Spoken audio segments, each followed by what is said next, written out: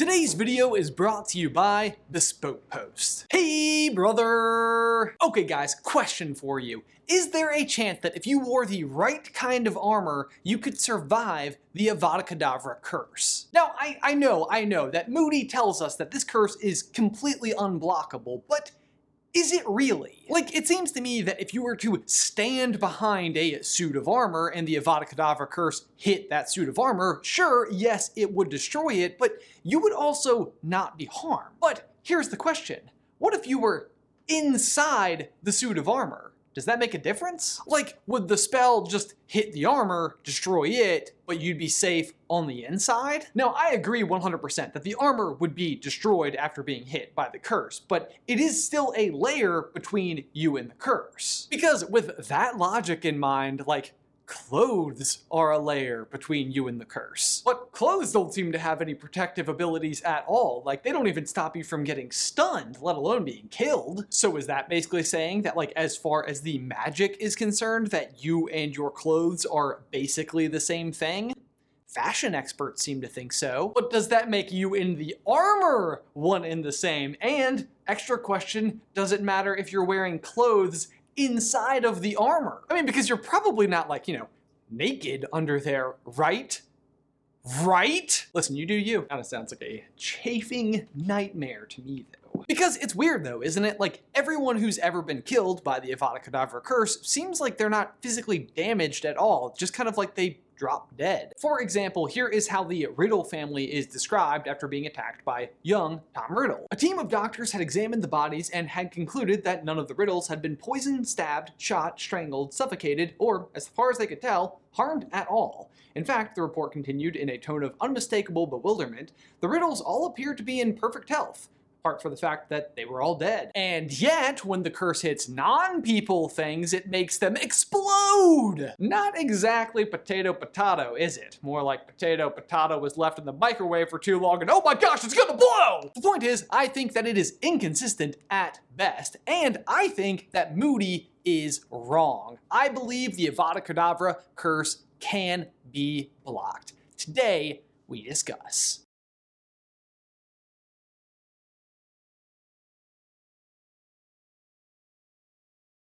Guys, before we dive on in, we need to give a huge thank you to today's sponsor, Bespoke Post. The lovely folks over there have done it again and come out with a fantastic new selection of boxes for this winter season. My last box is absolutely oozing those cozy Hyuga vibes. It's an indoor fireplace. Seriously, it's just like a super small concrete fire pit that you can actually burn inside because it's just burning isopropyl alcohol, so there's no smoke. Nothing but like 45 minutes of a happy little flame. You can even roast marshmallows on it. Plus, it comes with matches. And possibly more importantly, like super thorough safety, like warnings and precautions and best practices and stuff. But in case you are unaware of what Bespoke Post does on the whole, they provide really cool curated boxes with a variety of just awesome gear. Whether it be style and grooming related to barware, cooking tools, outdoor gear, and more. Each box costs $45 but comes loaded with over $75 worth of swag. For next month, I'm actually already eyeballing the like super fluffy slippers from the Hibernate box, kind of get my Madame Roseberta on, so to speak.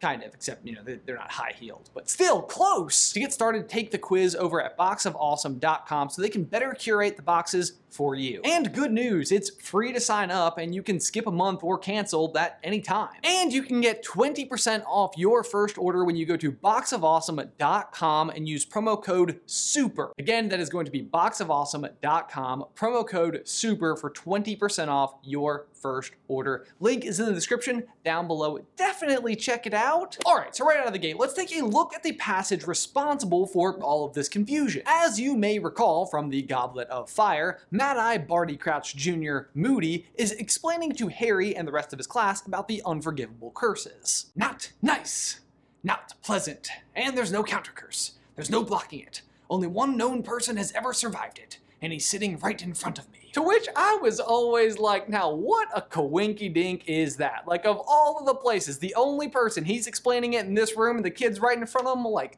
what are the odds? And now, I don't know about you, but to me, it kind of seems like he's actually contradicting himself in the very sentiment that he's expressing in the same sentence. There's no blocking it, except for this kid, who is in the room. I feel like I got a little piratey there for a second. Now, to be fair, how Harry survived the killing curse is kind of a gigantic mystery to literally everyone in the wizarding world, and is kind of the premise of the entire book series. In fact, I actually think it's kind of weird sometimes, because I have spent so much time knowing the full story and perfectly understanding how Harry has in fact survived that sometimes I forget what it was like reading through the books for the very first time and like grappling with that question in curiosity. Point is, it's not really all of that surprising at all that Moody/Crouch, who is actually a Death Eater and barely even accepts the idea of death, doesn't understand how it worked. That said though, Harry absolutely did block the curse, and therefore it is blockable if the right things are in play for sacrificial love. Now, to be fair, in that specific situation and circumstance, there is the requirement that someone does still need to die, so there is that.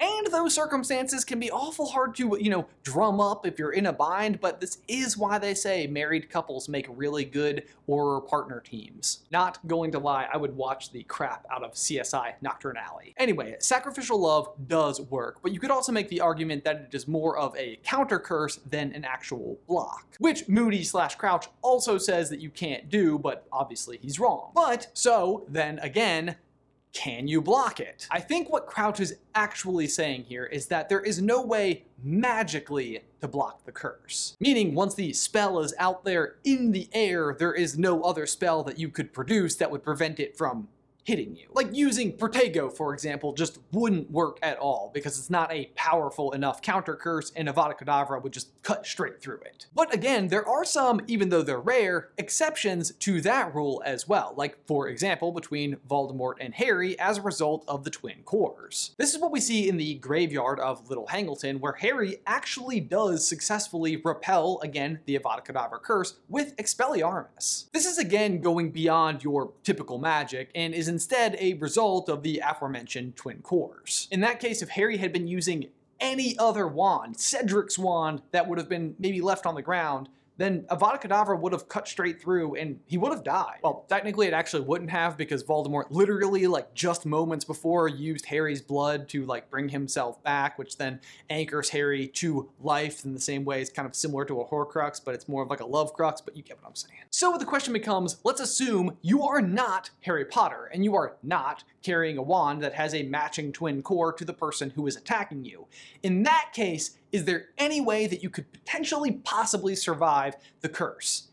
Maybe, because there are in fact actually a couple of other examples of the Avada Kedavra curse being blocked, and it doesn't have to do with Harry being Harry Potter or someone else sacrificing themselves for him. The interesting thing is that all of those instances involve gold. The best example is when we have Voldemort and Dumbledore dueling with each other at the Ministry of Magic. Voldemort is firing killing curse after killing curse, and instead of trying to dodge each of these attacks, Dumbledore is instead summoning pieces of the Statue of the Magical Brethren in front of him to block them. That said, again, the results are kind of inconsistent. The first time goes like this. The headless golden statue of the wizard in the fountain had sprung alive, leaping from its plinth, and landed on the floor with a crash between Harry and Voldemort. The spell merely glanced off his chest as the statue flung out its arms, protecting Harry. Oh, did it now? Pew!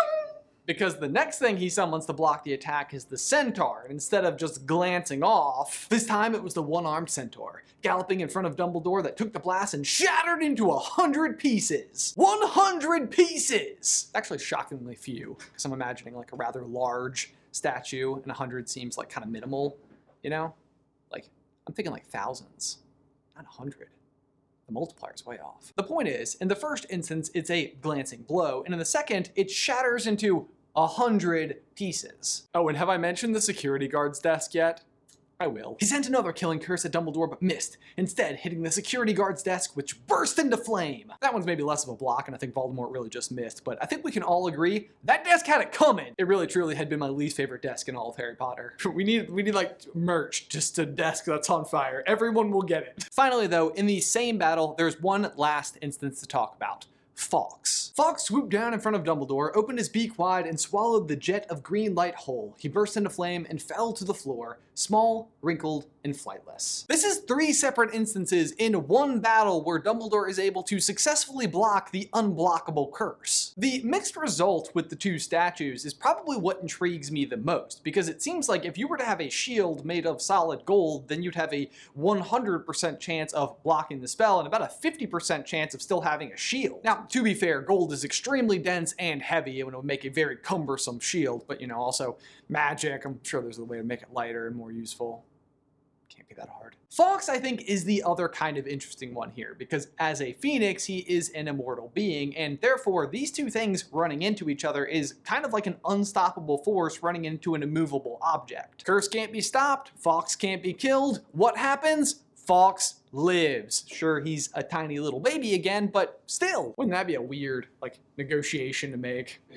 I will not die if I can just restart as a baby. Also, might I remind you that while Fawkes, mostly crimson, also does have golden tail feathers, so that theme is still kind of in play. And yet, there is actually still another instance of gold blocking this curse. It happens in the Deathly Hallows during the Battle of the 7 Potters. Harry's wand shoots golden flames at Voldemort. The scene starts with the incantation, Avada! As the pain from Harry's scar forced his eyes shut, his wand acted of its own accord. He felt it drag his hand around like some great magnet, saw a spurt of golden fire through his half-closed eyelids, heard a crack, and a scream of fury. This one often goes unnoticed just because of how much chaos is going on during this scene, but Harry's wand is reacting to Voldemort casting a spell. And now, to be clear, no matter what spell Voldemort was casting there, I believe Harry's wand would have responded the same way. But in this particular instance, the spell that he is casting is the Avada Kedavra curse, and once again, it is stifled, and as we all know,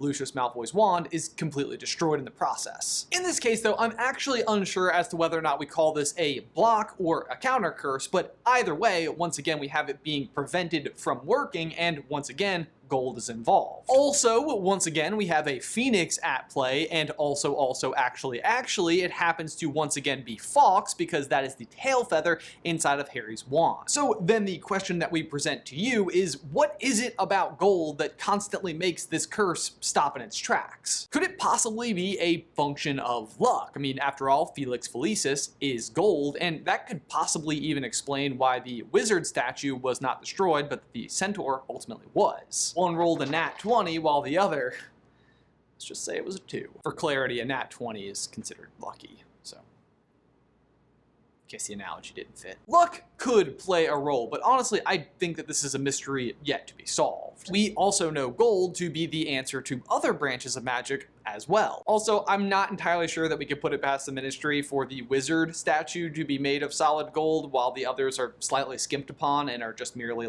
gilded with gold, and the interior is plaster. Insufficient workmanship strikes again. And racism.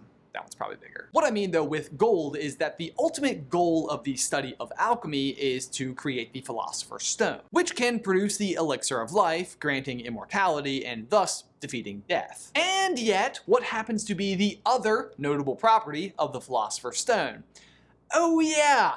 It turns metals to gold. Use it on yourself, immortal. Use it on metal, turns to gold. Fawkes the Phoenix is immortal, and we see him defeat the curse. And the stone turns things to gold, and gold can also survive the curse. Do you see what I'm getting at here? Immortality and gold and surviving this curse all seem to kind of go hand in hand. Because it was 3 things. That's 3 hands. It's confusing because, but you get it. But then there's even Harry himself. Harry is constantly associated with the color gold. He is the seeker on the Quidditch team hunting the golden snitch. He can produce golden flames from his wand. When you make Polyjuice Potion out of him, it turns gold. And even, get this, do you know how to make the Philosopher's Stone here out in the real world? Well, first of all, you can't. But people tried, and the recipe for it is on what is known as the Ripley Scroll, which details how you combine a red, white, and black stone, add a little magic, and voila! You have the Philosopher's Stone. Red, black, and white. Rubeus, Sirius, and Albus. Harry's 3 surrogate father figures who helped forge the boy who survives death. So, do you want my advice? You want to survive the killing curse?